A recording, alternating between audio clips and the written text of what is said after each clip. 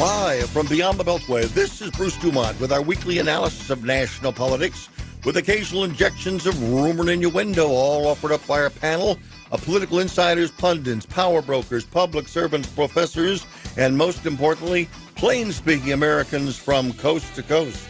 Tonight featuring commentary by Jefferson Morley of JFK Facts and one of the country's leading experts on the John F. Kennedy assassination. And we welcome you to this Father's Day special broadcast. Our program tonight coming to you from the AM 560 studios in beautiful Elk Grove Village. We're the Salem station in the city of Chicago. And again, happy Father's Day. And again, for those listening around the country, we are not going to be talking about what happened to President Trump last week. We'll talk about it in the future. We have many, many Sunday nights that we will have an opportunity to discuss what happened.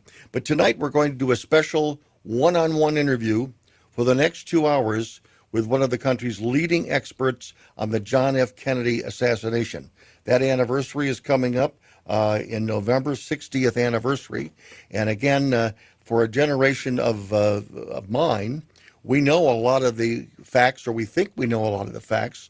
We remember where we were when certain things happened.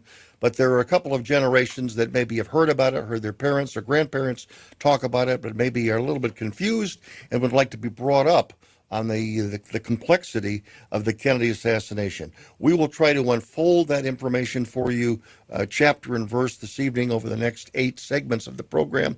And Jefferson Morley joins us, a leading investigative journalist from his home in Washington, D.C. Jefferson, thank you very much for joining us tonight on this special broadcast. And I would like to begin by asking, when did the first significant doubt pop up in the Kennedy assassination? Well, first of all, Bruce, thanks for having me, and thanks for taking the time to talk about this with the length and care that it deserves. It's a good question. When did the doubts first set in? Mm-hmm. As soon as the crime occurred. And we know this because pollsters took public opinion surveys within a week of the assassination. Okay, so at this time, the president is dead. The accused assassin is dead, and the government, meaning the White House, the FBI, Dallas Police Department, are unanimous that one man alone was responsible for this and no one else was involved. When they took a public opinion polls around November 29th, November 30th, polls found that a substantial majority of people thought that more than one person was involved. There were 2 polls, one taken in Dallas, one taken nationwide. And they both showed 60 to 70% of people believed that more than one person was involved. So what that tells you, Bruce, is that doubts about the assassination did not originate, let me repeat that, did not originate with conspiracy theorists. They originated in the circumstances of the crime. Mm-hmm. Now, at that point, Jefferson, was the Dallas Police Department in charge of the investigation, or were the federal government and the FBI involved? And of course, the head of the FBI was J. Edgar Hoover, but his boss was Robert F. Kennedy, the Attorney General. So, whose turf? Who were leading these investigations? The Dallas police, when the crime happened, when the president was shot and killed, the Dallas police started making statements. The FBI soon jumped in and took over the case. In 1963, the assassination of a president was not a federal crime.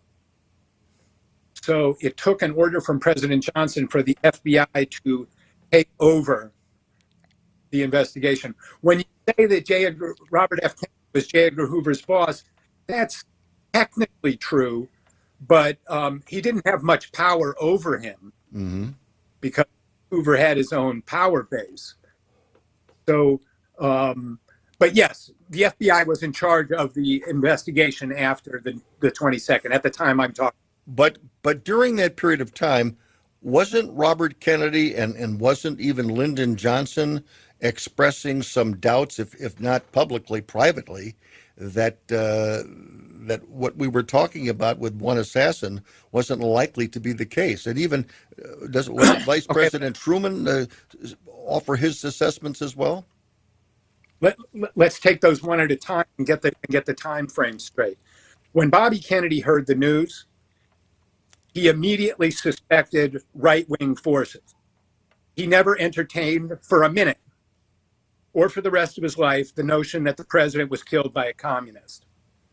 He thought from the start that it was CIA and CIA-connected Cubans. And we know that because he called CIA Director John McCone as soon as he heard the news. And when McCone came to Kennedy's house, and he said, Bobby Kennedy said to John McCone, "Did your guys do this?"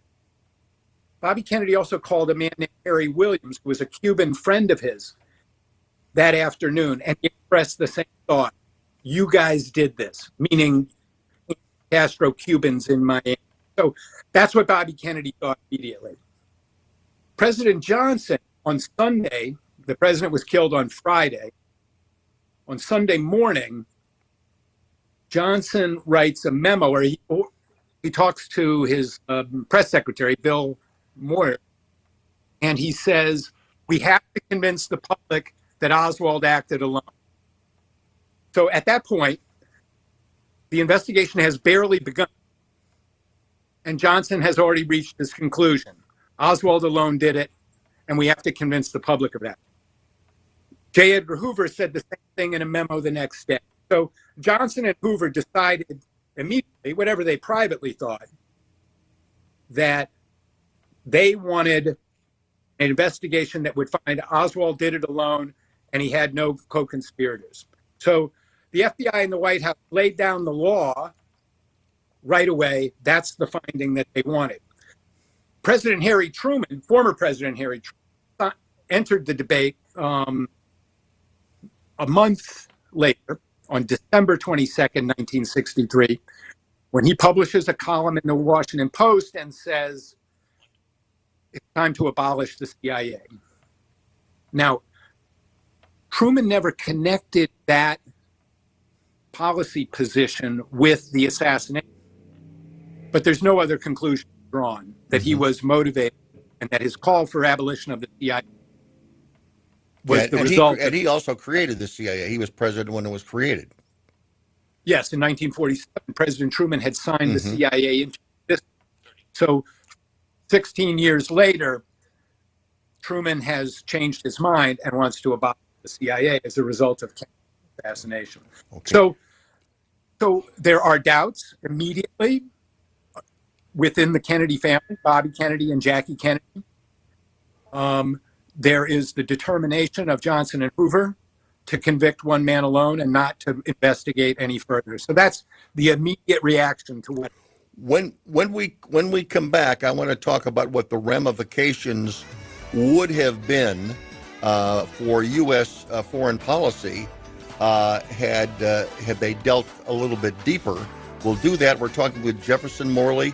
I'm Bruce Dumont. We're talking about the assassination of President John F. Kennedy, November 22nd, 1963. In my opinion, one of the defining moments in the history of this country. Back shortly from Chicago.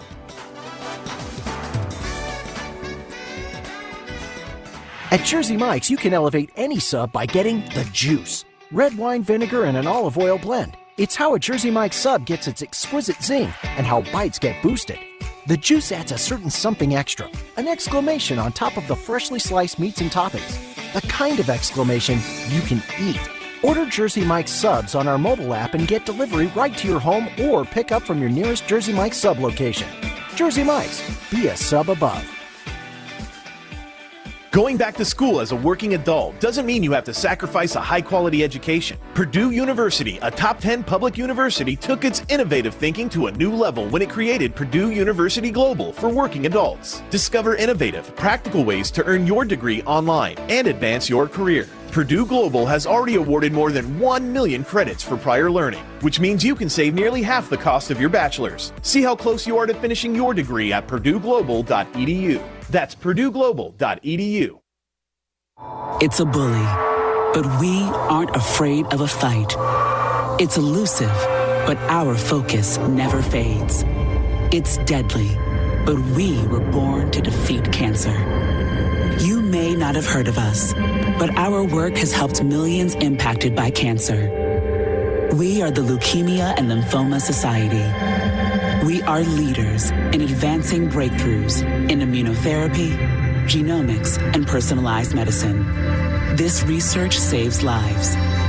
After 65 years of fighting blood cancers, we've arrived at a game-changing belief. The cures for cancer are in our blood. The drugs and treatments we've developed for blood cancers have helped people affected by many different types of cancers. We are the Leukemia and Lymphoma Society. Beating cancer is in our blood. Learn more at LLS.org. If you're talking, they will hear you. We all want our kids to grow up safe and healthy, so we show them how. And we tell them with honest conversations that let them know what we expect. Not just one time, but every chance we get. That's especially important when it comes to alcohol and other drugs. Kids not only need to know the dangers and how to avoid them, they need to hear it often from you.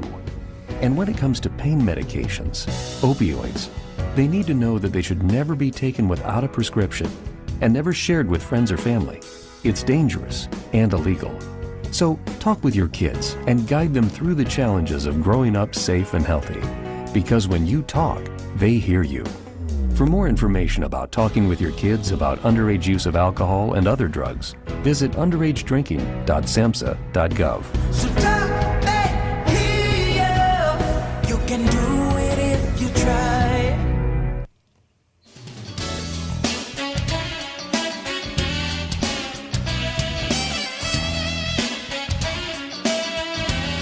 Hey, Fred.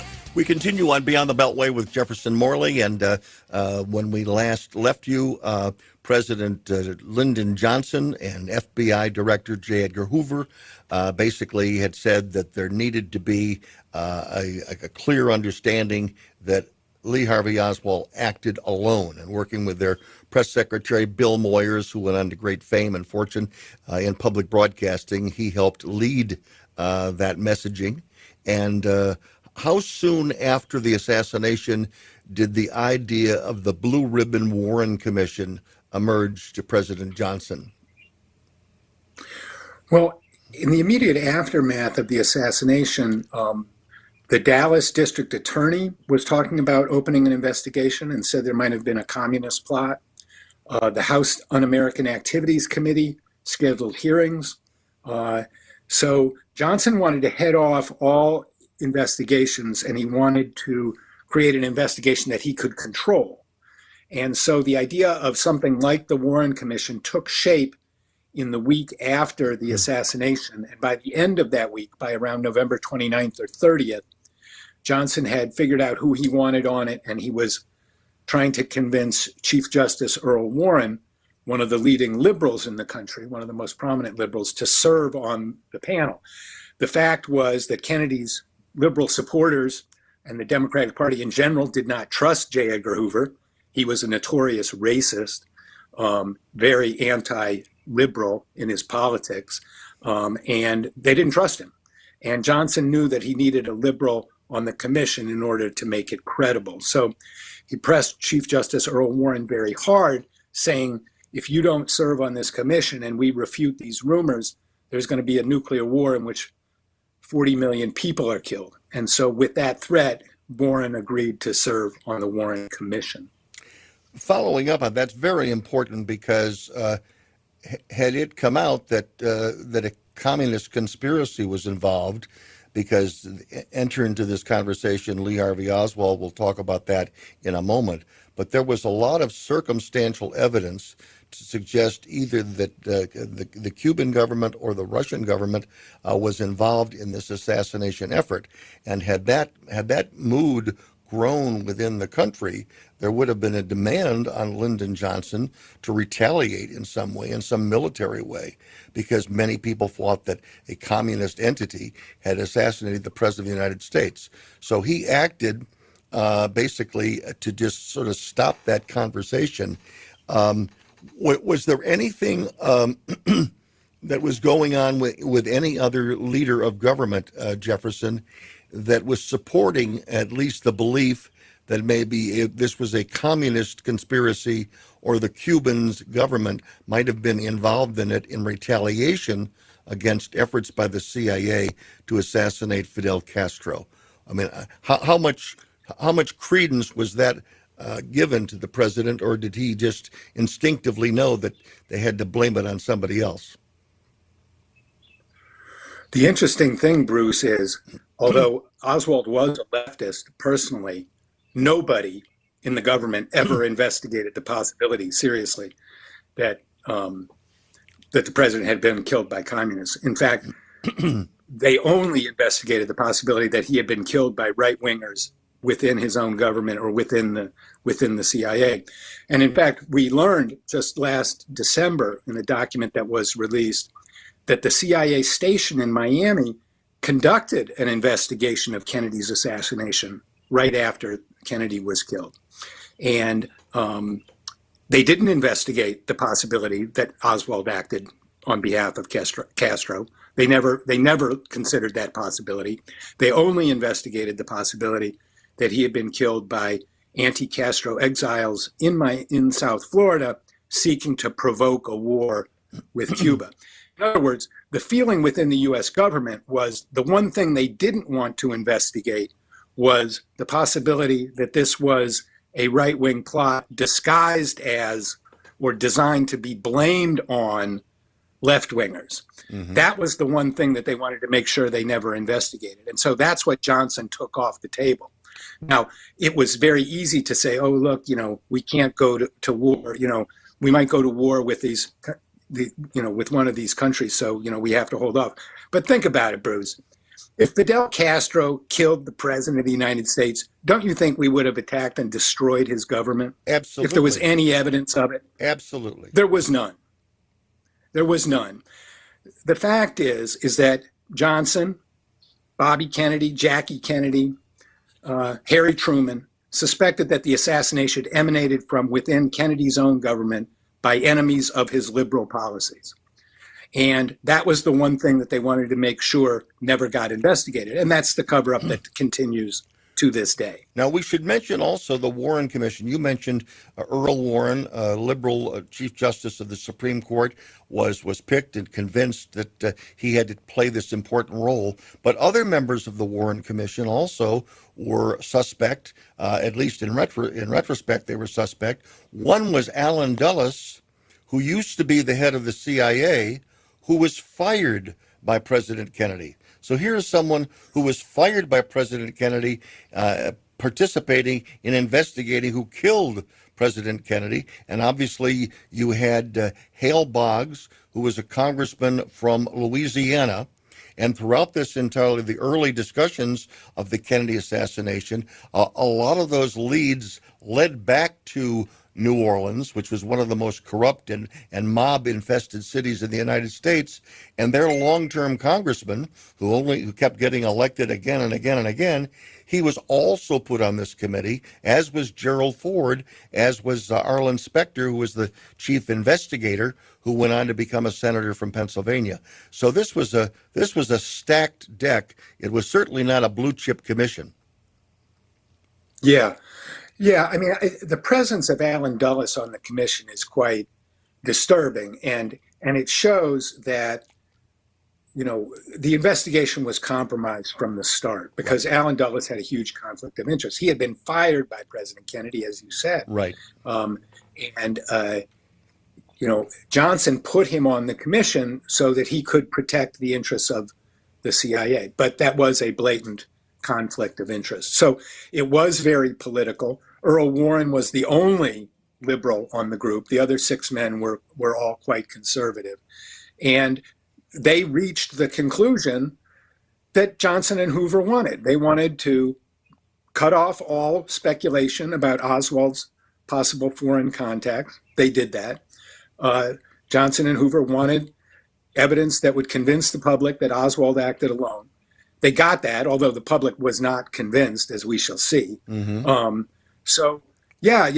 Like you say, the deck was stacked against a serious investigation, and it was stacked in favor of a politically convenient explanation, right? If the president was killed by a madman, well, nobody did anything wrong, right? And so we are left with the astonishing story that the president of the United States is shot in broad daylight in front of hundreds of people, and no one's ever brought to justice for the crime. Indeed, no one in Washington, no one in the CIA or the FBI so much as loses their job, despite an atrocious security failure in broad daylight. Now, that tells you something, Bruce. The fact that no one lost their job and no one was held accountable, that was, like you said, I think at the beginning, a turning point in American history. We never had real accountability around this amazing story of the president being killed. Jefferson, as we look back on it almost 60 years later, we have researchers like yourself and journalists who've questioned the makeup of the Warren Commission. Because you talk about a stacked deck, they were it.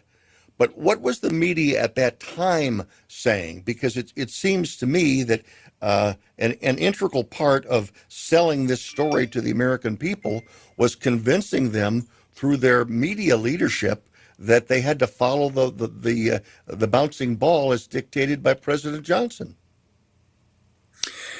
Yeah, that's true. I mean, the large news organizations fell in line with the initial findings of the FBI, which were released in December 1963. Like I say, the liberal half of the public did not trust J. Edgar Hoover, and so that FBI report didn't have much credibility. Hoover was a bitter enemy. He hated both the Kennedy brothers, so he was not in a position to do an even-handed investigation either. But the major news organizations believed the FBI. This is at a time when these organizations have a lot of trust in government. So, in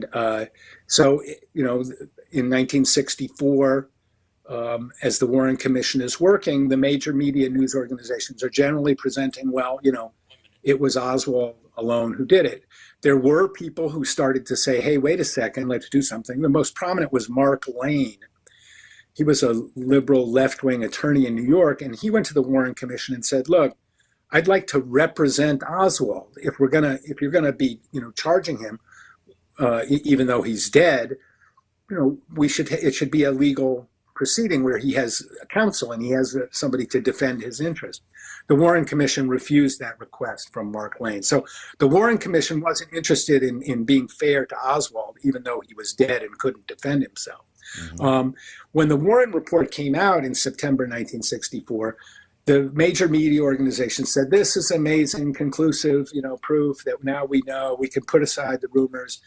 And they emphasized that quite a bit.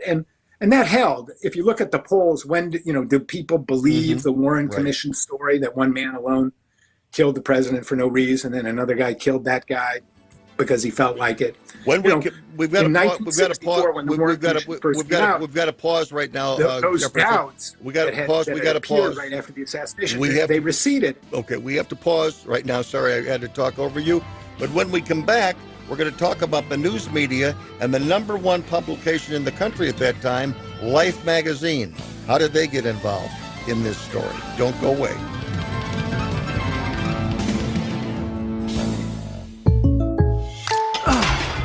Goodbye, bench press. Adios, squat rack. Fare thee well, kettlebell. Hey, Kellen, need a spot? No, Jake from State Farm. I'm just saying goodbye to my pricey gym membership. What? Don't give up what you love. State Farm has options like insuring your home and ride with great rates on both. Nice. Hey, can I buy you a protein shake or a granola bar or... For surprisingly great rates, like a good neighbor, State Farm is there. Call or go to statefarm.com for a quote today. Going back to school as a working adult doesn't mean you have to sacrifice a high-quality education. Purdue University, a top 10 public university, took its innovative thinking to a new level when it created Purdue University Global for working adults. Discover innovative, practical ways to earn your degree online and advance your career. Purdue Global has already awarded more than 1 million credits for prior learning, which means you can save nearly half the cost of your bachelor's. See how close you are to finishing your degree at purdueglobal.edu. That's purdueglobal.edu. This is the story of a very special woman. In a matter of seconds, she turned herself into a great mathematician or an entrepreneur. Her knowledge was limitless and still is. She could also make monsters disappear, especially those that lurked in the shadows under the bed. Once, this woman put back together a teenage girl's broken heart, which had been shattered in 1,000 pieces, just by giving her a bear hug. She masqueraded as a regular person at work, but as a superhero at home. Everyone knows her as Gabriella. I still call her Mom. Your hero needs you now, and AARP is here to help.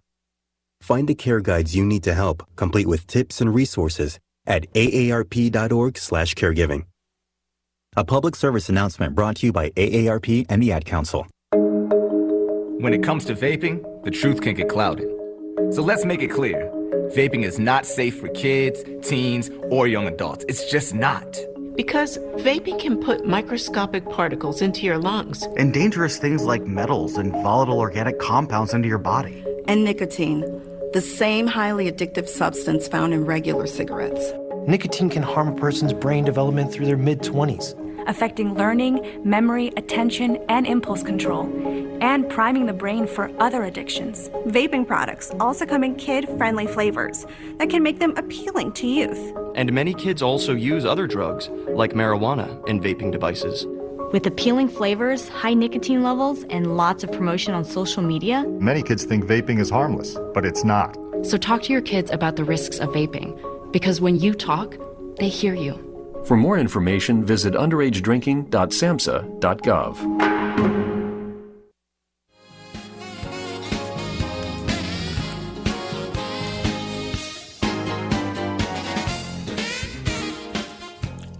We continue on Father's Day. This is Bruce Dumont. Thanks very much for joining us tonight.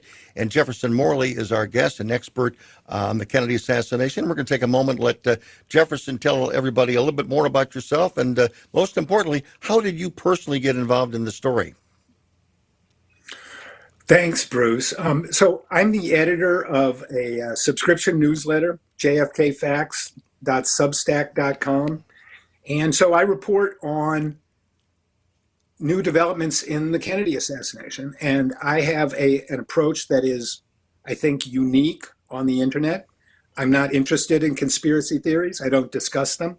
I stick to a strictly factual approach, a journalistic approach to the Kennedy assassination, which focuses on what do we know now that we didn't know then? What have we learned? What's the good information out there? What's the bad information out there? We try and weed out the good information from the bad information. And we cover what's going on with the release of the latest JFK documents, which happened both under President Trump and under President Biden, and will continue later this month, in fact. Mm-hmm. So jfkfacts.substack.com, you can subscribe there, and really it's the best place to stay up to date on what's happening in the world of the JFK assassination story, not conspiracy theories. If you're interested in conspiracy theories, go someplace else, because we don't really talk about them at my site. No. And also, we should mention that you have a wonderful podcast once a week that also delves into these stories. So we'll talk more about that a little bit later on. Before the break, we talked about the important role that the media played in convincing the American people, as Lyndon Johnson wanted, that there was a lone gunman. And we haven't even brought up the name Lee Harvey Oswald yet. We are going to do that. But in telling the story of the media's role in leading this cover-up, I want to talk about Life magazine, because in 1963, Life magazine was the most popular magazine in the United States, perhaps next to Reader's Digest. It was a photojournalistic magazine, and millions of American families waited for that Life magazine to come into their home. It was long before the power of television really had emerged. And so leading up to that, I want to back up one step and introduce the name Abraham Zapruder, because you probably have heard of the famous Zapruder film. So let's take a moment, Jefferson, and talk about Abraham Zapruder and how he became such an integral part of this investigation. So when the president came to Dallas on November 22nd, 1963, it was announced that he was going to have a motorcade down Main Street, the big street in downtown Dallas. And so there was a large friendly crowd greeted him all along that Main Street. And at the very end of the motorcade route was a man named, like you said, Abraham Zapruder. He was a Dallas businessman. He had a dressmaking company. And he came with his secretary at their lunchtime, and he brought his Super 8 camera so that he could film the motorcade as it went by. And he found a convenient perch, and he was filming when the motorcade came around the corner. And so Abraham Zapruder was actually filming the president when the gunfire rang out. And there were several shots, at least 3, maybe more, which were captured on Zapruder's film. So the car sped away, took the president to the local hospital, and Zapruder realized that he had captured the assassination on camera. And so he went and told the FBI, and a reporter from Life magazine heard about this and approached Zapruder, and Zapruder agreed to sell him the rights to the film and a copy of the film. And so Life magazine got a copy of the film, the Secret Service got a copy of the film, and Zapruder kept a copy of the film. So that film from that very day was controlled by Life magazine, which, like you said, was really one of the most popular publications in the country. And so Life had this footage, and they ran still frames from it in their issue about the assassination, which came out that next week. But the film itself was not seen publicly because it's quite graphic. As anyone has seen, the president is shot in the head and his head is blown open. So it's a very graphic and disturbing film. And Life magazine said that they wanted to not broadcast it out of deference to the Kennedy family's feelings. So what they decided to do is because they wanted to protect the American people as opposed to informing the American people, they extracted, I believe, 8 to 10 frames from that video, from that film, and they presented it as facts in Life magazine. And so it perpetuated the belief that this film did not, at least the way it was projected by Life magazine, was not a true depiction of what happened. Well, Bruce, I think a lot of people were genuinely confused, because if you see the film, you sure think the president is shot from the front. So a few people got to see the film, and while they were seeing it, they were thinking in their minds, well, the president was shot from behind. So, they were trying to, how does this make sense? Dan Rather said that the president fell forward when he was hit by the gunfire. That's not true. I don't think Dan Rather was deliberately lying. I think he was making up his story based on what he believed was true, which was he trusted the government. He trusted the White House and the FBI. But anyway, you're right. They suppressed the film because they didn't want to encourage doubts about the assassination. And as a result, it was not seen publicly for 12 years. By the way, a couple of things. His reporting in Dallas is what propelled Dan Rather into a national news superstar because of the way he reported that story, or killed that story, as some people suggested. But I want to take a moment. Dan Rather did not kill the story, Bruce. Dan Rather did not kill the story. I want to take a moment now for those that are watching this on television, and for those listening on radio. You can only imagine it, but again, this is something you can go to YouTube and you can find a copy of it. I'm going to play now the video performed, or the film, by Abraham Zapruder. This is an unedited version, which is different than what Life magazine projected in their publication. But let's take a little bit moment. There'll be a little silence on radio, but we'll be able to talk over it on video. And let's take a look at that film. Here, this is from the front. This is the president arriving in Dallas with Mrs. Kennedy. They are going along the parade route, and everything is fine, except at this point, you see the president hold his throat. By this time, the president had been shot, apparently from the front, but that's debatable. And there is the headshot that blows much of the president's brain out. And there you see Mrs. Kennedy climbing over the back of the Lincoln Continental, trying to get safe and be preserved by the Secret Service, or protected by the Secret Service. So those minutes where the pictures show that the president's head is going backward, which to most people means that he would have been shot from the front, was opposite what was being discussed at the highest levels of government. And yet the Life magazine publisher decided he was going to extract those portions of the Zapruder film and yet present them as the front cover of Life magazine that week, which I think further confused people who were confused about whether or not Lee Harvey Oswald acted alone and shot from behind, or as became known as the grassy knoll theory, when it shows, at least to some people, including myself, that he was shot from, at least the headshots were shot from the front.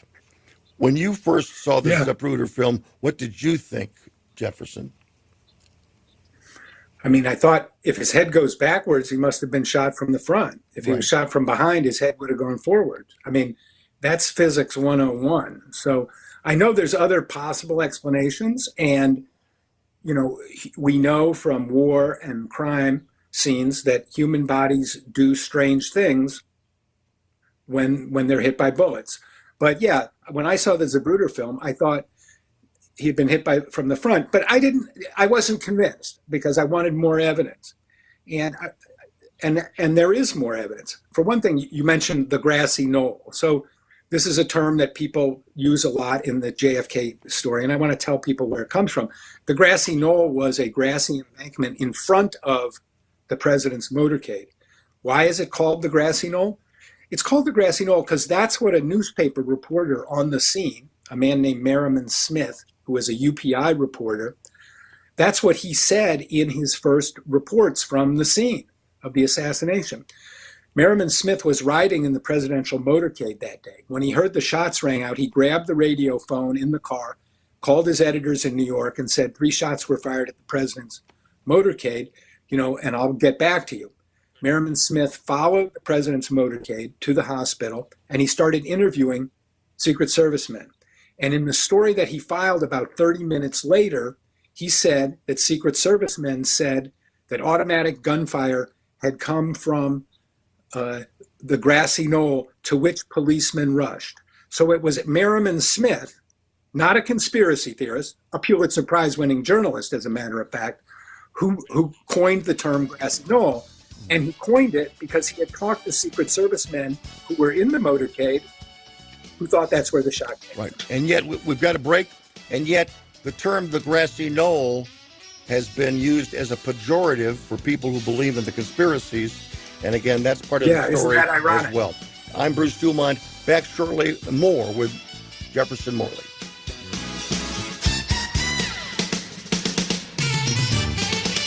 Going back to school as a working adult doesn't mean you have to sacrifice a high-quality education. Purdue University, a top 10 public university, took its innovative thinking to a new level when it created Purdue University Global for working adults. Discover innovative, practical ways to earn your degree online and advance your career. Purdue Global has already awarded more than 1 million credits for prior learning, which means you can save nearly half the cost of your bachelor's. See how close you are to finishing your degree at purdueglobal.edu. That's purdueglobal.edu. At Jersey Mike's, you can elevate any sub by getting the juice. Red wine vinegar and an olive oil blend. It's how a Jersey Mike's sub gets its exquisite zing and how bites get boosted. The juice adds a certain something extra, an exclamation on top of the freshly sliced meats and toppings. The kind of exclamation you can eat Order Jersey Mike's subs on our mobile app and get delivery right to your home or pick up from your nearest Jersey Mike's sub location. Jersey Mike's, be a sub above. No word in the English language is less convincing than probably. Are you sure we should get matching tattoos on our first date? Sure. We'll probably stay together. Probably? It's been 23 minutes since I ate. I can probably swim. You should wait 30 minutes. Okay, now tell me what to do. Cannonball! Cramp! Oh, I have a cramp. I can probably hit the green from here. Probably. Can I get a mulligan? Ready to go? Hey, are you sure you're okay to drive? Yeah, I'm pretty sober. Yeah, I'm probably okay. Probably okay isn't okay, especially when it comes to drinking and driving. If you're drinking, call a cab, a car, or a friend. Buzzed driving is drunk driving. A message brought to you by NHTSA and the Ad Council. I'll be here to hear what's on your mind. Kids want to share what's going on in their lives with the adults around them. Parents, grandparents, teachers, coaches, and more. They want to know you're listening, and they want to listen to you. They want your input and guidance, early and often, on all kinds of topics. When it comes to a serious subject like underage drinking, they want to know your expectations, as well as how and why as a young person they should avoid alcohol. How you talk about it will change as your child grows, but the important thing is to talk about it. Not just once for an hour when you think the time is right, but in 60 one-minute conversations and more that are part of your everyday talks. For more information about talking with your kids about underage use of alcohol and other drugs, visit underagedrinking.samhsa.gov. When you need me, I'll be by your side.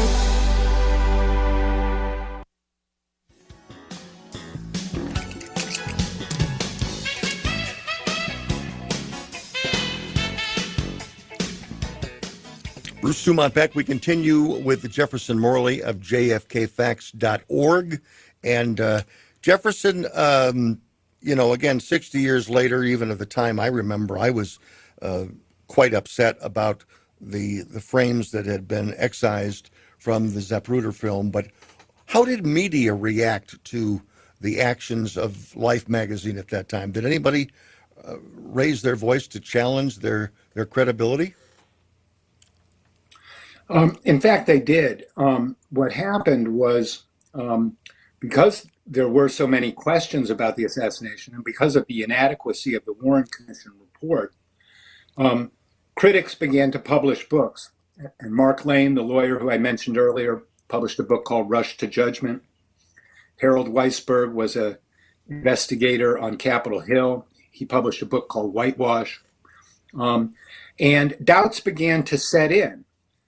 Now, nobody had seen the Zapruder film at that point until 1966, when a man named Tink Thompson got access to the film and wrote a book called 6 Seconds in Dallas.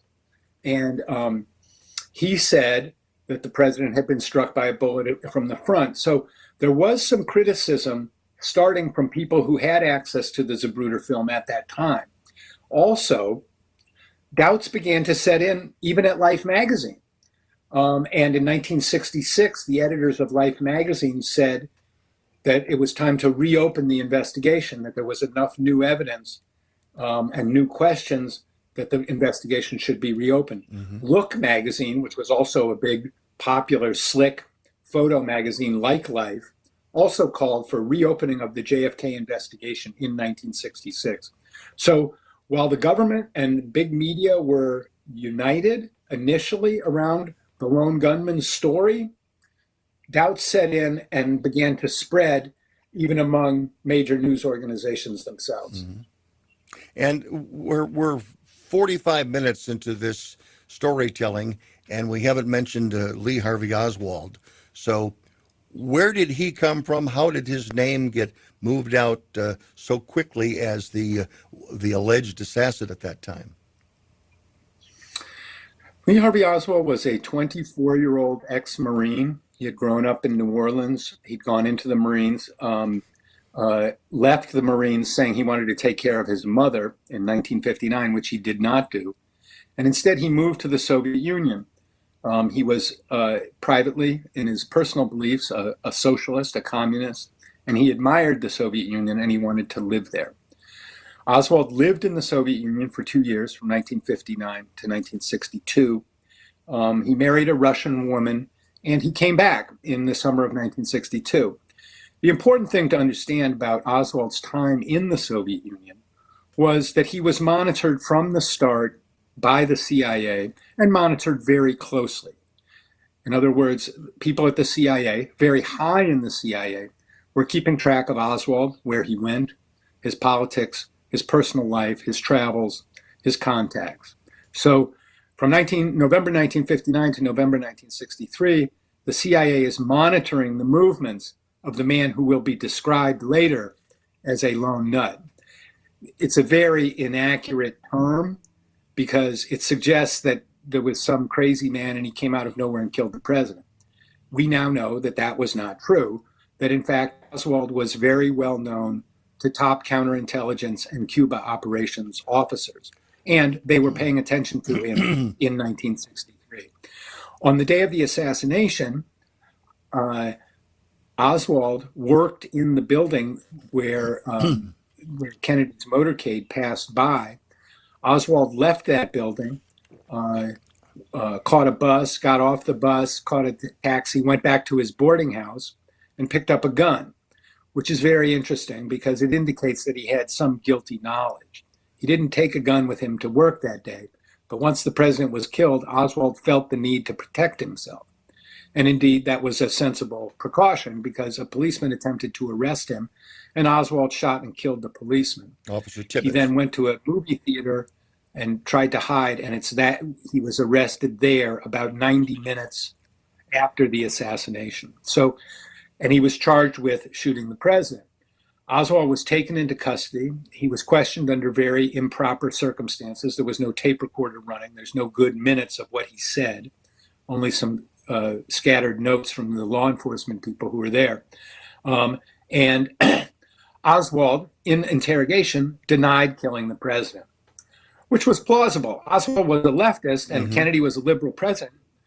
Oswald kind of liked Kennedy. He thought he was a conventional politician, but he especially admired Kennedy's stand on civil rights. And so, you know, the idea that a guy who admired the president had shot him and had denied shooting him compounded all the doubts that people had about the circumstances of the crime. Where did the shots come from? Did this guy really do it? He denied doing it. If he denied doing it, who did it? So that was how Oswald came to be world famous on November 22nd. On November 24th, he was being transferred from the Dallas jail to a more secure facility when a man stepped out of the crowd and shot him and killed him on national TV. That's Jack Ruby. You had the shocking event of the president being killed, and then you have the shocking event of the man who supposedly killed him being killed. So that also compounded and heightened this people's suspicion. People thought, quite legitimately, there had to be something else going on besides these guys just deciding to kill people. Jefferson, it had nothing to do Jefferson, with anything. I want to follow up on that, but I want to ask a question. Based on your knowledge, did Lee Harvey Oswald fire any shots at the president from the 6th floor of the Texas School Book Depository? Or did everything come from the front? It's possible that he fired a shot. Oswald's whereabouts when the shots rang out are not known. Nobody was with Oswald when the shots rang out, so we don't know for sure where he was. He might have. I doubt it that he fired shots, but if he did not fire the fatal shot. So okay. Oswald acts like we do have to pause. Do have to pause, Jefferson. Jefferson Morley is our guest. He's with JFKFacts.org. He's a longtime investigative journalist. We're talking about the facts in the assassination of John F. Kennedy, not the conspiracy, but the facts.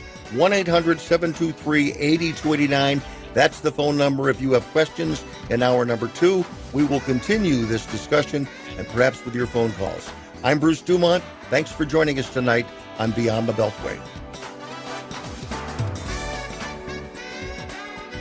Going back to school as a working adult doesn't mean you have to sacrifice a high-quality education. Purdue University, a top 10 public university, took its innovative thinking to a new level when it created Purdue University Global for working adults. Discover innovative, practical ways to earn your degree online and advance your career. Purdue Global has already awarded more than 1 million credits for prior learning, which means you can save nearly half the cost of your bachelor's. See how close you are to finishing your degree at purdueglobal.edu. That's purdueglobal.edu. Goodbye, bench press. Adios, squat rack. Fare thee well, kettlebell. Hey, Kellen, need a spot? No, Jake from State Farm. I'm just saying goodbye to my pricey gym membership. What? Don't give up what you love. State Farm has options like insuring your home and ride with great rates on both. Nice. Hey, can I buy you a protein shake or a granola bar or... For surprisingly great rates, like a good neighbor, State Farm is there. Call or go to statefarm.com for a quote today. At Jersey Mike's, you can elevate any sub by getting the juice. Red wine vinegar and an olive oil blend. It's how a Jersey Mike's sub gets its exquisite zing and how bites get boosted. The juice adds a certain something extra, an exclamation on top of the freshly sliced meats and toppings. The kind of exclamation you can eat. Order Jersey Mike's subs on our mobile app and get delivery right to your home or pick up from your nearest Jersey Mike's sub location. Jersey Mike's, be a sub above. Jill, why don't you tell the class what you did this weekend? Well, my dad and I went in search of some magical minnows and found a zillion of them in the stream from our lookout rock. Then my sister and I escaped from an evil slug king and went back to my super twig fort for safety. Then we told stories till it got dark, and the Big Dipper led us all the way home. Where were you, Jill? We went to the forest. It's not that far away. Ask your parents to take you and your friends to the forest this week. It's closer than you think. Check out discovertheforest.org. Brought to you by the U.S. Forest Service and the Ad Council. 1 in 3 adults has prediabetes. 1 in 3. That means it could be you, your football buddy, your football buddy, or you, your best man, your worst man, you, your dog walker, your cat jogger. While 1 in 3 adults has prediabetes, with early diagnosis, prediabetes can be reversed. Take the risk test at doihaveprediabetes.org. That's doihaveprediabetes.org. Wait, did they just say 1 in 3 adults has prediabetes? That's 33.33333% of adults. That means it could be me, my boss, or my boss's boss, or me, my favorite sister, or my other sister. That's 7 members of my 21-person romantic book club. Wait, the 1 in 3 could be me, my karaoke partner Carol, or my karaoke enemy Jeff. I'm gonna take the risk test at doihaveprediabetes.org. Brought to you by the Ad Council and its Prediabetes Awareness Partners.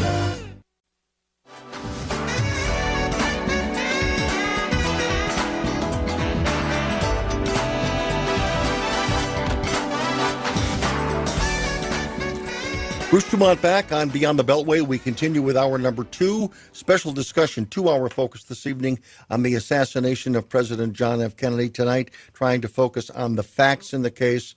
JFKFacts.org is the name of a great organization. It's also a podcast. And again, Jefferson Morley, an investigative journalist, is joining us tonight. He is the leader of that organization. Jefferson, before the break, you mentioned Mark Lane and a couple of other important books. So Weisberg's book called Whitewash that began to question in any significant way, and there were probably, scores of books written on the Kennedy assassination during that period. And then along comes Oliver Stone and the movie JFK. When did that movie come out, and what reaction did it create? So Oliver Stone's JFK movie was released in late 1991. And in the story, Stone retells the effort of New Orleans District Attorney Jim Garrison to investigate and prosecute a man in New Orleans for a conspiracy to kill Kennedy. That prosecution took place in 1967. The trial took place in 1969.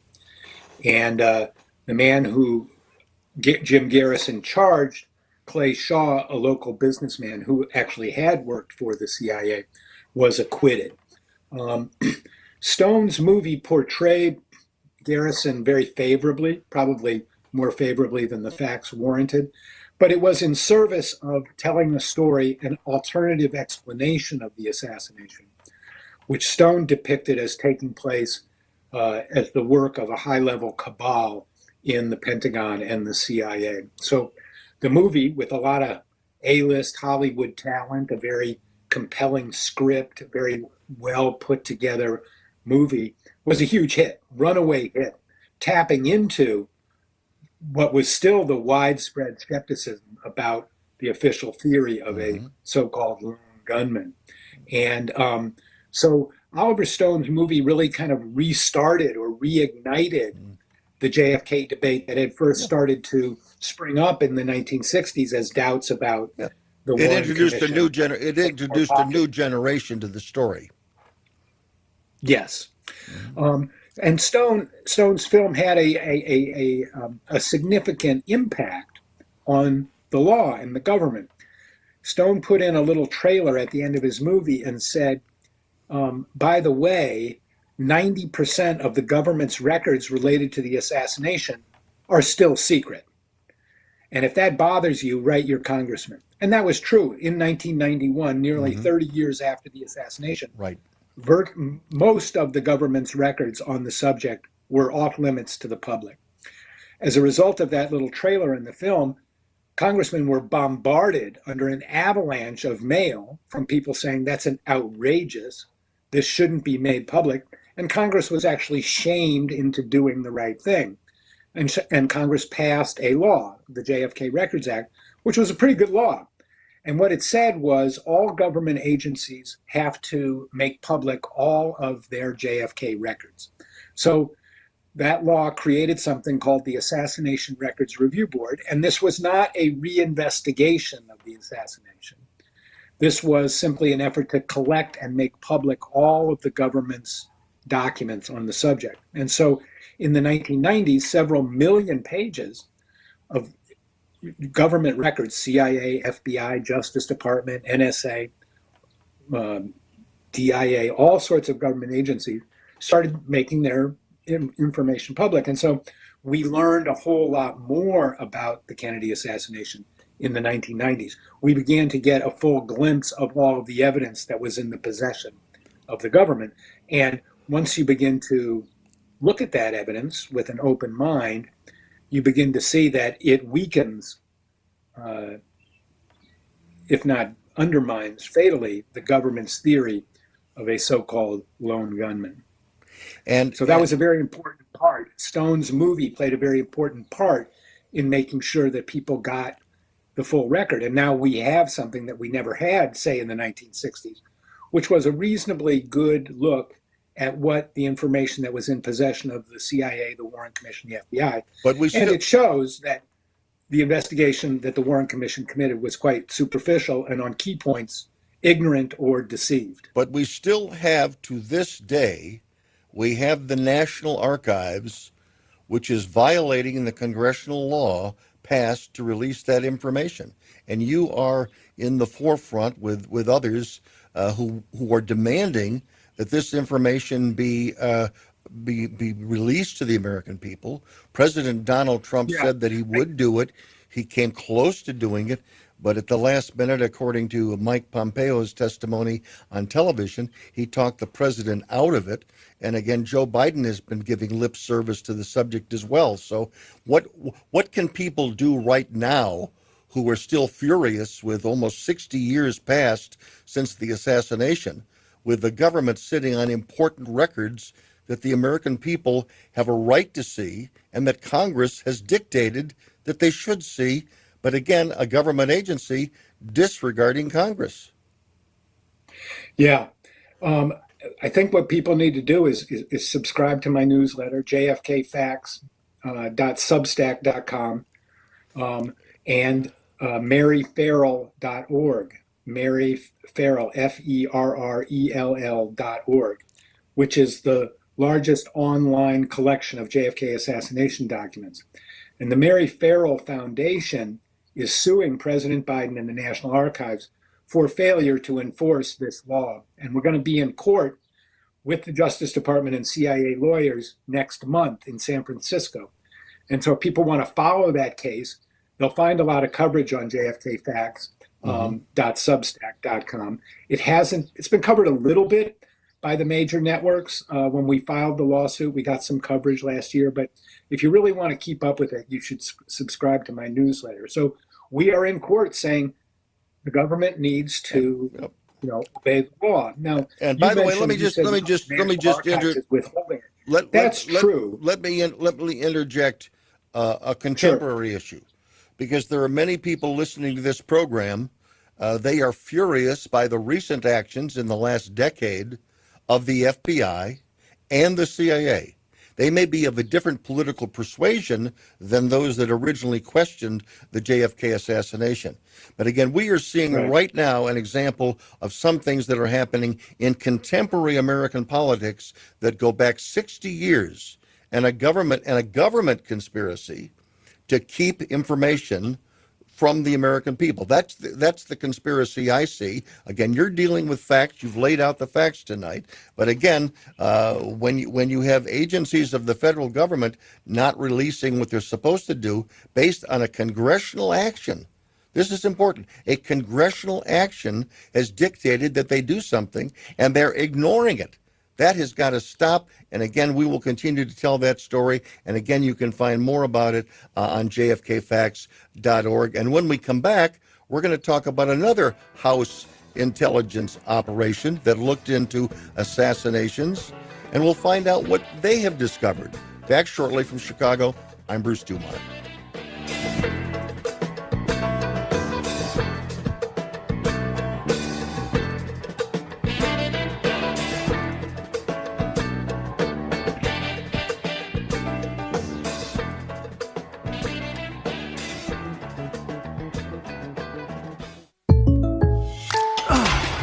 Goodbye, bench press. Adios, squat rack. Fare thee well, kettlebell. Hey, Kellen, need a spot? No, Jake from State Farm. I'm just saying goodbye to my pricey gym membership. What? Don't give up what you love. State Farm has options like insuring your home and ride with great rates on both. Nice. Hey, can I buy you a protein shake or a granola bar or... For surprisingly great rates. Like a good neighbor, State Farm is there. Call or go to statefarm.com for a quote today. Going back to school as a working adult doesn't mean you have to sacrifice a high-quality education. Purdue University, a top 10 public university, took its innovative thinking to a new level when it created Purdue University Global for working adults. Discover innovative, practical ways to earn your degree online and advance your career. Purdue Global has already awarded more than 1 million credits for prior learning, which means you can save nearly half the cost of your bachelor's. See how close you are to finishing your degree at purdueglobal.edu. That's purdueglobal.edu. Matthew. Huh? Oh, sorry. It's okay. I just need you to listen to me. I know that a lot of times, Mom, it might not seem like I'm listening to you, but I am. I hear you. And what you say really does matter to me. I mean, let's be honest. No kid likes rules, but I get why we have them. I hear you, and I know it's because you care. All the talks we've had over the years, including what you've told me about not using alcohol and other drugs, they stick with me. And believe it or not, they really do make a difference, especially at times that matter most. Hey, want a drink? No thanks, I'm good. So thank you, Dad, for talking and preparing me for what's ahead. Thanks, Mom, for never giving up and always being my biggest fan. Thank you for letting me know what you expect, so I can try to meet your expectations. Thank you for talking. For more information about talking with your kids about underage use of alcohol and other drugs, visit underagedrinking.samhsa.gov. It's a bully, but we aren't afraid of a fight. It's elusive, but our focus never fades. It's deadly, but we were born to defeat cancer. You may not have heard of us, but our work has helped millions impacted by cancer. We are the Leukemia and Lymphoma Society. We are leaders in advancing breakthroughs in immunotherapy, genomics, and personalized medicine. This research saves lives. After 65 years of fighting blood cancers, we've arrived at a game-changing belief. The cures for cancer are in our blood. The drugs and treatments we've developed for blood cancers have helped people affected by many different types of cancers. We are the Leukemia and Lymphoma Society. Beating cancer is in our blood. Learn more at lls.org.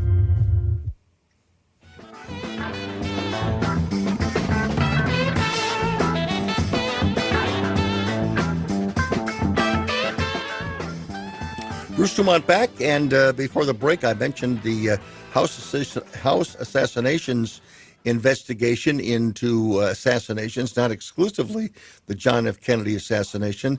But Jefferson, what can you tell us about that commission and what they discovered? So the House Select Committee on Assassinations was a congressional investigation which reopened the JFK investigation in 1976.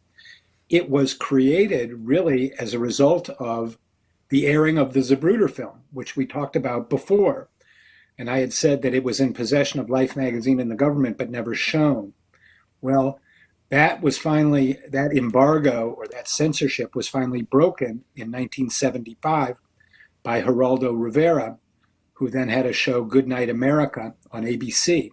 And he showed the Zapruder film in February and March 1975 to a national audience for the first time. And the impact was huge. And as a result of the outrage about the film and that it seemed to show the president shot from the front, something the government had been denying for a decade, Congress felt obliged to reopen the investigation. So they also reopened the investigation of Dr. Martin Luther King at the same time. The committee investigated in 1978, and they concluded that in all probability there had been a conspiracy, but they were not able to identify the perpetrators. So you have had two official investigations, the Warren Commission in 1964, which endorsed the lone gunman theory, and the House Select Committee on Assassinations, which said that there was evidence that there had been a conspiracy, but they could not detect who was behind it. So the House Select Committee findings were very important because they suggested that the initial findings were wrong. So we've had two investigations of JFK's death, two official investigations, and they reached opposite conclusions. But the House Select Committee, and this is my opinion here, that investigation and that conclusion received very little public exposure. It might have been lasting a week. But again, that's one of the most important findings, at least in my opinion, in the last 50 years, a House looking into that. And then, of course, the Congress also then, later on came up and demanded with the Presidential Records Act, the Assassination Records Act. And so Congress, when at times they have stepped up and they've done a very good job. And I want to ask one other investigation, because this was also happening in the mid-'70s, and that was the work of Frank Church, the liberal Democratic senator from Idaho, who led an investigation into the CIA, which was probably one of the most revealing investigations ever conducted by Congress.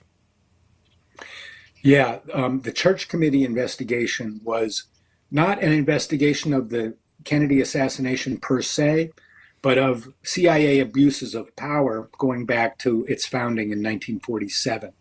And was a bipartisan committee, and it really, hung together and was not divided by partisanship. Everybody agreed that the CIA needed to be held to account for all sorts of things: domestic spying, foreign assassination plots, mind control experiments. And the Church Committee did a very fair, thorough, and critical job of the CIA, and in fact led to some real reforms. CIA's budget was cut, people were fired, the House and Senate's intelligence committees were created, covert operations had to be approved through a new, much more elaborate process involving more people. And so the House Select Committee and the Church Committee really led to some real accountability. Now, those reforms were limited, and their effect was rolled back by the CIA over the years. But Congress did do its job in the 1970s in at least trying to hold the CIA accountable for its actions. So and also some of that the things, was an important moment. Some of the things that they also brought up that came in that investigation and that those committees was the longtime involvement of the Central Intelligence Agency with elements of organized crime in the United States. That they gave a wink and a nod to each other. They both had a desire to retake Cuba. But again, in this particular case, this frankly was one of the most revealing things that I ever recall as a young man, is knowing that your government was actively involved with organized crime, which had a hit squad, and that hit squad was the CIA making suggestions to organized crime hitmen. I mean, that was a pretty revealing and stunning period in American history, which is why I consider Frank Church to be such a hero. Yeah, the Church Committee really uncovered that story of the CIA's work with the organized crime figures. And one of the shocking things that occurred was they called a couple of those organized crime bosses to testify, Johnny Rosselli and Sam Giancana, and both of them were murdered before their testimony was finished. Right. And those murders were never solved. But those, so that's how even a decade later, the question of Kennedy's assassination was still very sensitive and very lethal for people who in the know. Mm-hmm. Well, again, nothing much happened other than there were some significant changes. And again, minds were changed. I know that my mind was changed. My mind was changed in 1974 when I was invited to a conspiracy convention in Boston, Massachusetts. And this is where I realized that there were some really cuckoo people out there who had ideas about conspiracy. And I was a little leery of them. But also I saw the Zapruder film. And once you see the Zapruder film, I don't know how you can believe the Warren Commission at all. So this has led to my, 49 years of interviews with virtually everybody that's ever written a book on the subject of either the assassination or the CIA. But right now we have some callers that are waiting on the line. Let's go to them right now. Let's go to Bob, listening in Ohio on Beyond the Beltway. Go ahead. Okay. Bob. Yes, good evening. The theory of Kennedy being assassinated by a lone gunman falls really short when you examine the equipment used or supposedly used by Oswald. He used a Mannlicher 6.5 Carcano rifle with no adjustable sights on it. Listen to what I'm saying, gentlemen. 0 adjustable sights. Now, what I'm telling you came right out of the 5 experts that testified, the firearms experts testified in front of the Warren Commission. I don't know how many people have read their testimony, but it's just revealing. Number one, if Oswald was the gentleman that was behind the gun, was unable to adjust the manual sights on the gun because they were unadjustable. A, the scope on the rifle was specifically designed for a .22 rimfire caliber firearm. B, the instructions that came with the rifle scope clearly state not to be used on anything heavier than a .22 rimfire cartridge. When the 5 experts from the congressional investigation examined this object, it was broken. The reticle inside had been broken from its mount. It clearly could not be adjusted for any distance or range. In other words, it was. And it also, Bob, did this also not require maybe a level of a skill that Lee Harvey Oswald did not have? Correct. I'm getting to that, gentlemen. First of all, ask any sniper that's a right-shouldered shooter if he'd rather track to the left or track to the right. Now, what I'm saying by that is this. When you track to the left as a right-shouldered shooter, you're going into the closed body, which is very stable and very accurate. Mm-hmm. When you're tracking to the right, it's the exact opposite. You become unstable and very inaccurate. Mm-hmm. Okay. The shot that was taken from the book depository building was down and away or away from a closed shoulder position. Go ahead. Bob, listen, I thank you very much for calling in with your assessment of that and sharing it with the audience. We're going to move to Jorge, listening in Brooklyn, New York. Go ahead, Jorge. Yes, I wanted to ask, was an autopsy done on? Tell us about the autopsy, Jefferson. Yeah, the president's body was flown back to Washington that night and was taken to Bethesda Medical Center for the autopsy. The autopsy was controlled by the military. The doctors were told what they could and could not do. And we have subsequently learned that the autopsy was a sham. It was bungled. It's not credible. And the JFK Review Board in the 1990s called back a lot of the people who had been present at the autopsy who had never been interviewed. And they gave some sworn testimony. And what those people said was that the photographic record of the autopsy that they themselves took, they developed the pictures or took the pictures, those pictures are not in the collection that's at the National Archives. So the whole factual record of the autopsy is to be doubted. So yes, there was an autopsy, but its results cannot really be trusted. Thank you, Jorge. All right, thanks very much. 1-800-723-8289 is the phone number. I'm Bruce Dumont. Our special guest this evening is Jefferson Morley. He is a noted author, and his book is called Sorcerer's Dance, and it's The President, The Spy Master, and Watergate. He's written numerous books on the intelligence community. Tonight, he is with jfkfacts.org, and tonight we're talking about facts in the assassination story. Facts only. Back shortly. I'm Bruce Dumont.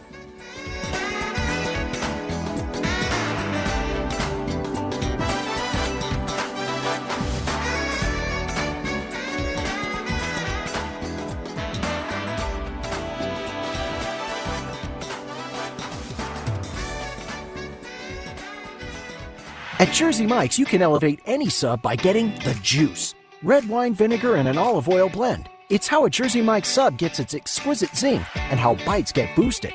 The juice adds a certain something extra, an exclamation on top of the freshly sliced meats and toppings. The kind of exclamation you can eat. Order Jersey Mike's subs on our mobile app and get delivery right to your home or pick up from your nearest Jersey Mike's sub location. Jersey Mike's, be a sub above. Is that a faucet running? That's not a faucet. That's a river rushing through the forest. Forest rivers provide over 100 million people with clean water to drink. What? I can't hear you because of the vacuum. That's not a vacuum. That's the trees in the forest cleaning up the air we breathe. I didn't know the trees were so amazing. Yep, and the forest gives us shade, trees to climb. That's awesome. Let's go explore some more. Visit the forest today and enjoy all it does just for you. To learn more about the forest and find one near you, go to discovertheforest.org. Brought to you by the U.S. Forest Service and the Ad Council. If you're talking, they will hear you. We all want our kids to grow up safe and healthy, so we show them how. And we tell them with honest conversations that let them know what we expect. Not just one time, but every chance we get. That's especially important when it comes to alcohol and other drugs. Kids not only need to know the dangers and how to avoid them, they need to hear it often from you.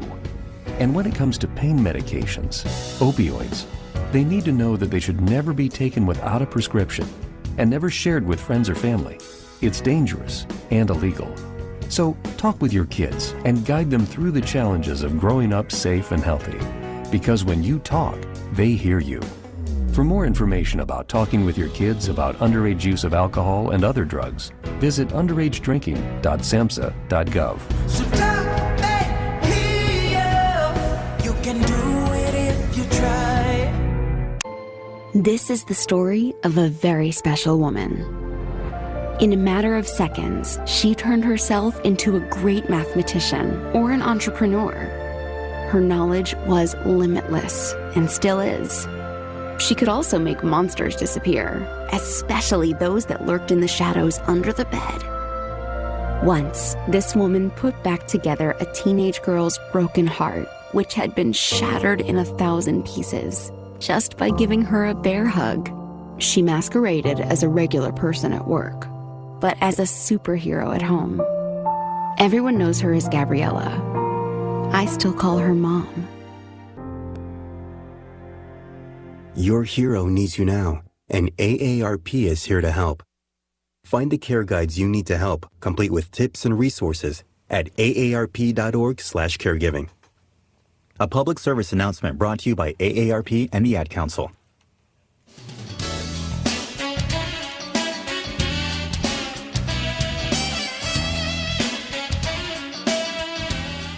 Beyond the Beltway continues. I'm Bruce Dumont. Jefferson Morley is our guest, joining us from Washington this evening. He is with jfkfacts.org. One name that you referenced a couple of segments ago, who had quite a bit of notoriety in this investigation, is James Garrison, the former district attorney in New Orleans, Louisiana. He was sort of a big fish. Obviously, the movie JFK was based loosely on his life, but what grades, good or bad, would you give to Jim Garrison on getting any facts out, or was it all speculation? Well, Garrison had a few facts at his command, and they were real leads. There was a man named Guy Bannister, a hard right, racist former FBI agent who Oswald was hanging around with. Very, very puzzling. Why would a leftist communist like Oswald be hanging around with a guy like Guy Bannister? And so Garrison made his case more to kind of shake the tree and hope that maybe he could find something, get people to start talking if they faced prosecution. He didn't really have a very strong case. He was right. He charged that Clay Shaw had worked for the CIA, something that the government denied at the time. And when JFK records were released in the 1990s, it turned out, yes, Clay Shaw was a paid informant of the CIA, and Jim Garrison was right about that. Mm-hmm. But in general, Garrison didn't have a very strong case. He didn't really know how the CIA worked. He was kind of groping in the dark. Mm-hmm. And so I don't give him very high marks. I don't really rely on his investigation or his interpretation of the facts in my own thinking, because I think he was just a little too scattershot. He was a little too careless. But he also was the victim of some pretty rough media treatment by the national media. They roughed him up pretty significantly, besmirching his reputation, and including Johnny Carson on the Tonight Show, which was obviously Johnny Carson was one of the kings of television at that time, and he was going to be a guest on the Tonight Show, and Johnny he pulled him off the show, and again made some derogatory comments about him. As you look back at all of the things that have come before your brain in the last 25 plus years, Jefferson, what in your view are the most significant facts that affect you the most today? I think the new information that came out in the 1990s, and there were several kind of big facts that are not really in dispute anymore. And they all undermine the official theory. The first is, I alluded to this at the beginning of the show, this idea that Lee Harvey Oswald came out of nowhere and shot the president. That's just a lie. Top CIA officials knew all about Oswald. They knew about his politics, his travels, his personal life, his contacts with presumed intelligence agents of Cuba and the Soviet Union. And they did nothing. And they were not held accountable for the failure of presidential security in Dealey Plaza, assuming that Oswald killed the president. So that's one thing that we learned. A second thing that we learned was the CIA relied on false flag operations at the time. They used them all the time. So did the Pentagon. So in a false flag operation, you commit a crime or stage something, a big event, and then you blame it on somebody else. And if you look at what happened on November 22nd, the president was killed, and people who we now know were CIA assets immediately sought to blame Oswald and Cuba. So that's something that we didn't know at the time. A third thing that I mentioned before, we have a lot of sworn testimony from people who participated in the autopsy and the autopsy photographs. And we now know that the autopsy was a sham and that the photographic record of the autopsy cannot be trusted. That's another thing that we've learned since the 1990s. And finally, that the CIA specifically targeted the Fair Play for Cuba Committee, the popular leftist group to which Oswald belonged, for destruction in 1963, in the fall of 1963. So the combination of all of these things really casts doubt on the notion that one guy killed the president and raises the possibility that CIA people were manipulating Oswald into the role of a patsy. Now, I can't swear that's true, but the evidence for it is pretty strong. And I should say, we talk about what's going on today. This has been a major theme of Robert F. Kennedy Jr. in his Democratic bid for the Democratic presidential nomination. He's saying, my uncle was killed by the CIA. Quite a strong and remarkable charge. And there's a lot of evidence to support what he's saying. He says it's proven beyond a reasonable doubt. I don't think that's true, but I think the case is circumstantial but strong. One other name that I wanted to actually, we've got a caller on the line. Okay. Let's go to the call. Let's go to Tom in DeSoto, Illinois. Go ahead. You're on the air.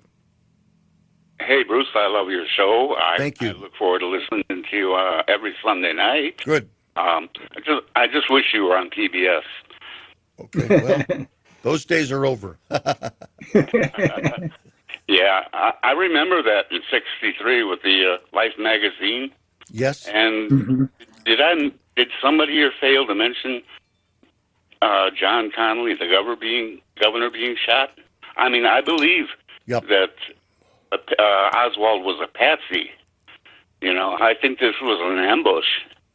And when I looked at the video as you played it again, that I'd seen it several times, I noticed that Kennedy was grasping at his throat. Right. Quite. You give a man getting shot, he won't notice it for a second, and so after that he passes by.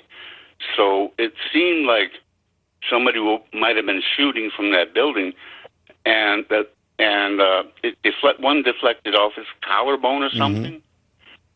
Well, again, I believe it broke his collarbone, and one of the things in the Warren Commission is this called the magic bullet, and they tried to diagram the trajectory of that bullet, and it was going left and right and around, and it wasn't certainly believable to the general public, although maybe ballistic experts would suggest. One other thing about Lee Harvey Oswald, and this goes back to 1984. I went to the Republican convention. It was in Dallas that day, or that year rather. And I wanted to go into the Texas School Book Depository and see what that floor looked like. And I went there. The person who was the guard said that they were going to have media tours later that night. So I said, well, it's like 5 to 5, and I'm not going to be able to come back because I will be on the air in Chicago. And he said, oh, you're from Chicago? And I said, yes. He said, well, I'm from Highland Park. Stand by. So what he did is he held me and the director of Chicago Tonight at that time. He held us, and at 5 minutes after, or 5 o'clock when his time was up, he took us up the elevator of the Texas School Book Depository. It went to the, I believe, the 5th floor, and we had to walk up the last flight. It was very creaky. It was very hot. Nothing had been done. It was a true warehouse. They had not built the beautiful Dallas, assassination museum at that point, the 6th floor, which you definitely should go see if you go to Dallas. So I got to the 6th floor. My eyes immediately went to the window, which was the furthest left, and I walked over there, and I opened the window, and I looked down, and from my layman's perspective, this looked like an easy shot. It was right where the turn of the street was. There were no trees immediately in front, and I said to myself, this is a perfect place for an ambush. It would have been an easy shot for Lee Harvey Oswald. That's what I thought then. Later on, I went to dinner, and when my friend and we came back, later that night on the news, there was a story. There had been a fire in the afternoon at the Texas School Book Depository. All media tours were stopped. And that happened. So I was one of the few media people that ever sat in that window believing that it would have been an easy shot for him. But again, that doesn't explain what I believe were the real shots, and I believe they came from the grassy knoll. But that's one of my stories of my involvement with following this story for 49 years. But it's Can I ask you another question? Yes. Being that you described the situation as you saw it, were you in the top right of the building? I was in the actual window. I was in. It was the top left. When you walk towards when that sixth floor door opened, your eye kind of gravitated right to the left. There was nothing else on the floor. The window was easily open, and I got down on my knees and looked out, and I said, this was an easy shot. And I reported that for many years, that it was an easy shot. And yet this was after I had seen the Zapruder film back in '75, which to me, that's the telltale clue. Yeah. Tom, listen, thank you very much for your call. Thank you for watching the program and listening to the program. In going back to one other quick story, and we got a minute. Actually, I'm going to ask the question now, and we'll wait to get your answer after the break, Jefferson. We're coming up on our last break, but we have not talked at all about Jack Ruby. I want to find out what facts you have about Jack Ruby and your thoughts on that when we continue. I'm Bruce Dumont. Thank you very much for joining us. 1-800-723-8289. We've got some callers on the line and one more segment with Jefferson Morley. Thanks for joining us.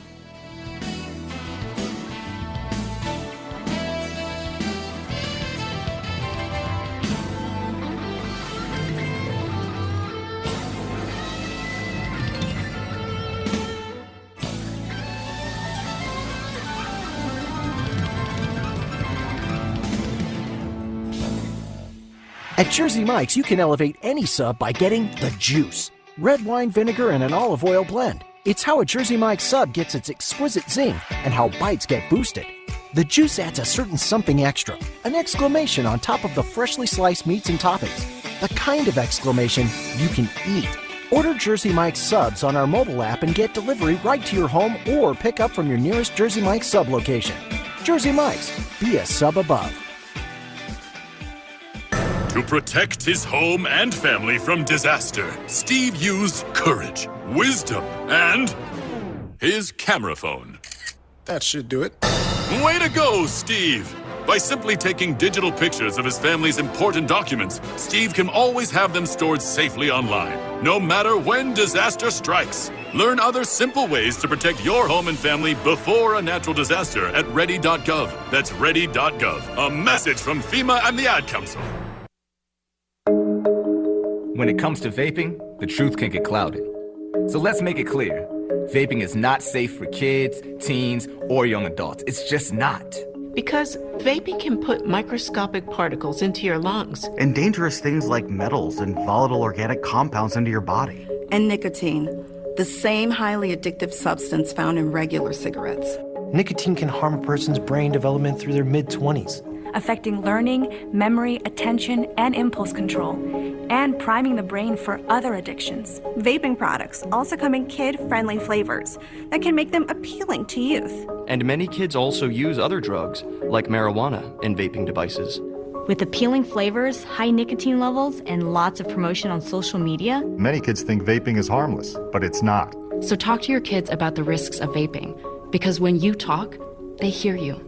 For more information, visit underagedrinking.samhsa.gov. No word in the English language is less convincing than probably. Are you sure we should get matching tattoos on our first date? Sure. We'll probably stay together. Probably? It's been 23 minutes since I ate. I can probably swim. You should wait 30 minutes. Okay, now tell me what to do. Cannonball! Cramp! Oh, I have a cramp. I can probably hit the green from here. Probably. Can I get a mulligan? Ready to go? Hey, are you sure you're okay to drive? Yeah, I'm pretty sober. Yeah, I'm probably okay. Probably okay isn't okay, especially when it comes to drinking and driving. If you're drinking, call a cab, a car, or a friend. Buzzed driving is drunk driving. A message brought to you by NHTSA and the Ad Council.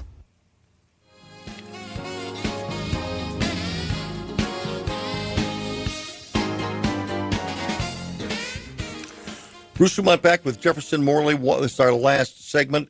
One pivotal player in this drama was Jack Ruby.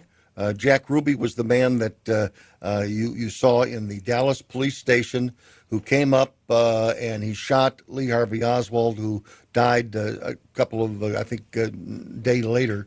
But Jack Ruby, with a fedora hat in the lower right, for those watching this on television, he was sort of a mobbed-up, strip club operator from Dallas, Texas.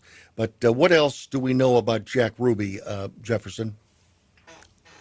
Well, first of all, Jack Ruby was, like you said, a fringe figure in organized crime. He wasn't really an organized crime figure himself.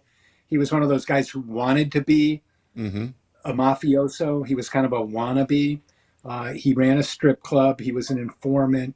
And, the idea that, why did Ruby shoot Oswald? Oswald said he was a patsy, right? Which means other people were involved. So the fact that Ruby killed him would tend to support the idea that other people, were trying to silence him. Ruby wasn't really investigated by the Warren Commission. His organized crime connections and friendships were not studied in any detail by the commission. We only learned about that much later. Ruby himself told Earl Warren in May 1964, Warren came to Dallas to talk to Ruby. And Ruby said to Warren, look, if you get me to Washington, I'll tell you the whole story of what happened. But obviously, Ruby didn't feel safe in Dallas. Earl Warren turned him down because he wasn't really interested in doing an investigation. And Ruby was convicted of murder and died in jail 3 years later. Let me tell you something new, though, that we just learned about Ruby, which is one of the psychiatrists who visited Ruby in jail was a man named Dr. Jolie West. And he was a prominent psychiatrist at the University of Oklahoma and later at UCLA. And he examined Ruby in April of 1964 and concluded that he was insane, something that Ruby's other doctors did not agree with. Here's the catch, Bruce. Dr. Jolie West worked for the CIA. He was a CIA contractor, and he participated in what's called the MK Ultra program, which was the CIA's mind control experiment program. So a CIA subcontractor had contact and was involved in Ruby's legal proceedings, unbeknownst to the Warren Commission and unbeknownst to anybody for many decades later. So again, another new piece of evidence which tends to undermine the official story. Why did the CIA have somebody examining Jack Ruby? We don't have a good answer to that As question. it relates to one sort of dangling piece of evidence, and you tell me whether it's true or not, let's talk about Dorothy Kilgallen. For those listening around the country, she was a regular panelist on What's My Line. She was a well-known personality in the 1950s on television. She was also a nationally syndicated columnist for a New York newspaper.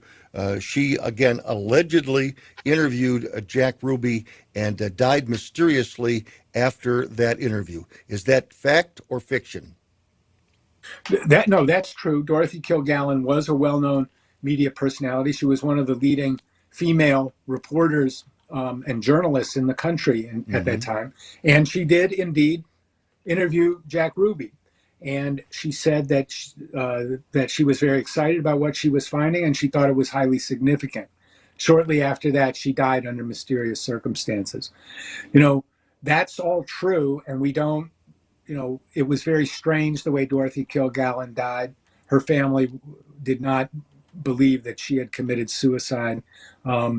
So it's a suspicious death, and she did indeed pursue the Ruby story and claim to have knowledge. Now, we don't have notes of a meeting that she had with Ruby. She didn't write a story. She only spoke with people about this. So, it's tantalizing, but we don't know a lot more than that. We have a minute left. Repeat again, Jefferson, what people listening to this broadcast this evening can do to help you get to the final end of this story that's now 60 years old.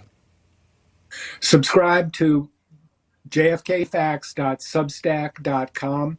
It's a daily newsletter covering the newest developments in the JFK story, including the lawsuit against President Biden and the National Archives, which will be heard in San Francisco federal court next month. This is a legal effort to get the Biden administration to enforce the law. So this is an active issue, and it's before a federal judge right now. How many pieces of evidence are still being held in the National Archives? Is it a large treasure of information, or is it small? We estimate there's about 4,000 documents in the JFK collection which contain redactions. So that means we might have a full version of a document, but a name or a paragraph or a page has been deleted.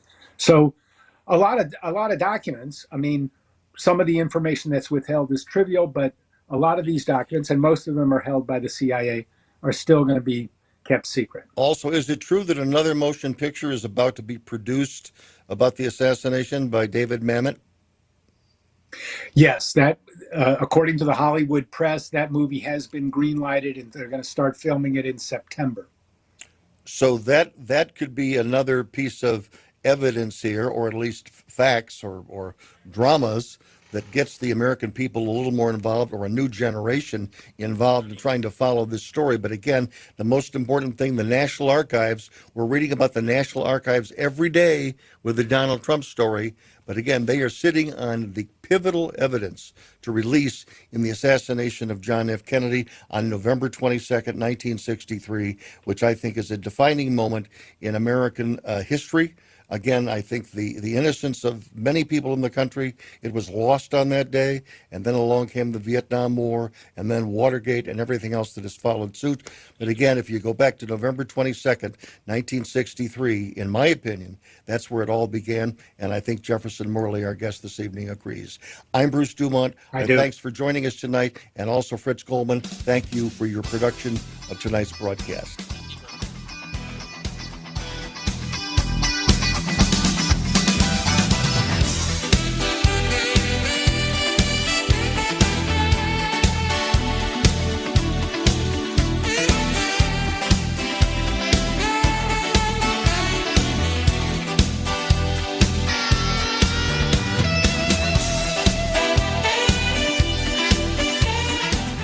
Going back to school as a working adult doesn't mean you have to sacrifice a high-quality education. Purdue University, a top 10 public university, took its innovative thinking to a new level when it created Purdue University Global for working adults. Discover innovative, practical ways to earn your degree online and advance your career. Purdue Global has already awarded more than 1 million credits for prior learning, which means you can save nearly half the cost of your bachelor's. See how close you are to finishing your degree at purdueglobal.edu. That's purdueglobal.edu.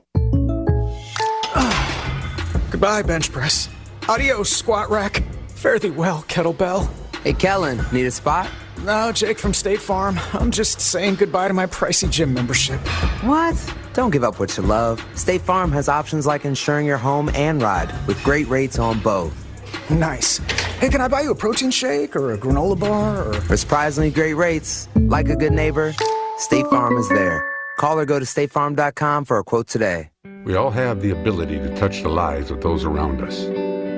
To someone going through a difficult time, a text, a call, or a visit can mean so much. Reach out to the veterans in your life today. Let them know they're not alone. One simple act can make all the difference. That's the power of one. If you're a veteran in crisis or know one who is, visit veteranscrisisline.net for free 24/7 confidential support. At Jersey Mike's, you can elevate any sub by getting the juice. Red wine vinegar and an olive oil blend. It's how a Jersey Mike's sub gets its exquisite zing and how bites get boosted.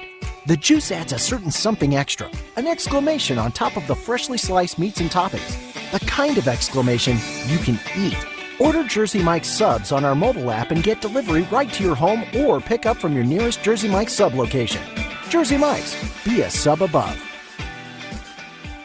I'll be here to hear what's on your mind. Kids want to share what's going on in their lives with the adults around them. Parents, grandparents, teachers, coaches, and more. They want to know you're listening, and they want to listen to you. They want your input and guidance, early and often, on all kinds of topics. When it comes to a serious subject like underage drinking, they want to know your expectations, as well as how and why as a young person they should avoid alcohol. How you talk about it will change as your child grows, but the important thing is to talk about it. Not just once for an hour when you think the time is right, but in 60 one-minute conversations and more that are part of your everyday talks. For more information about talking with your kids about underage use of alcohol and other drugs, visit underagedrinking.samhsa.gov. When you need me, I'll be by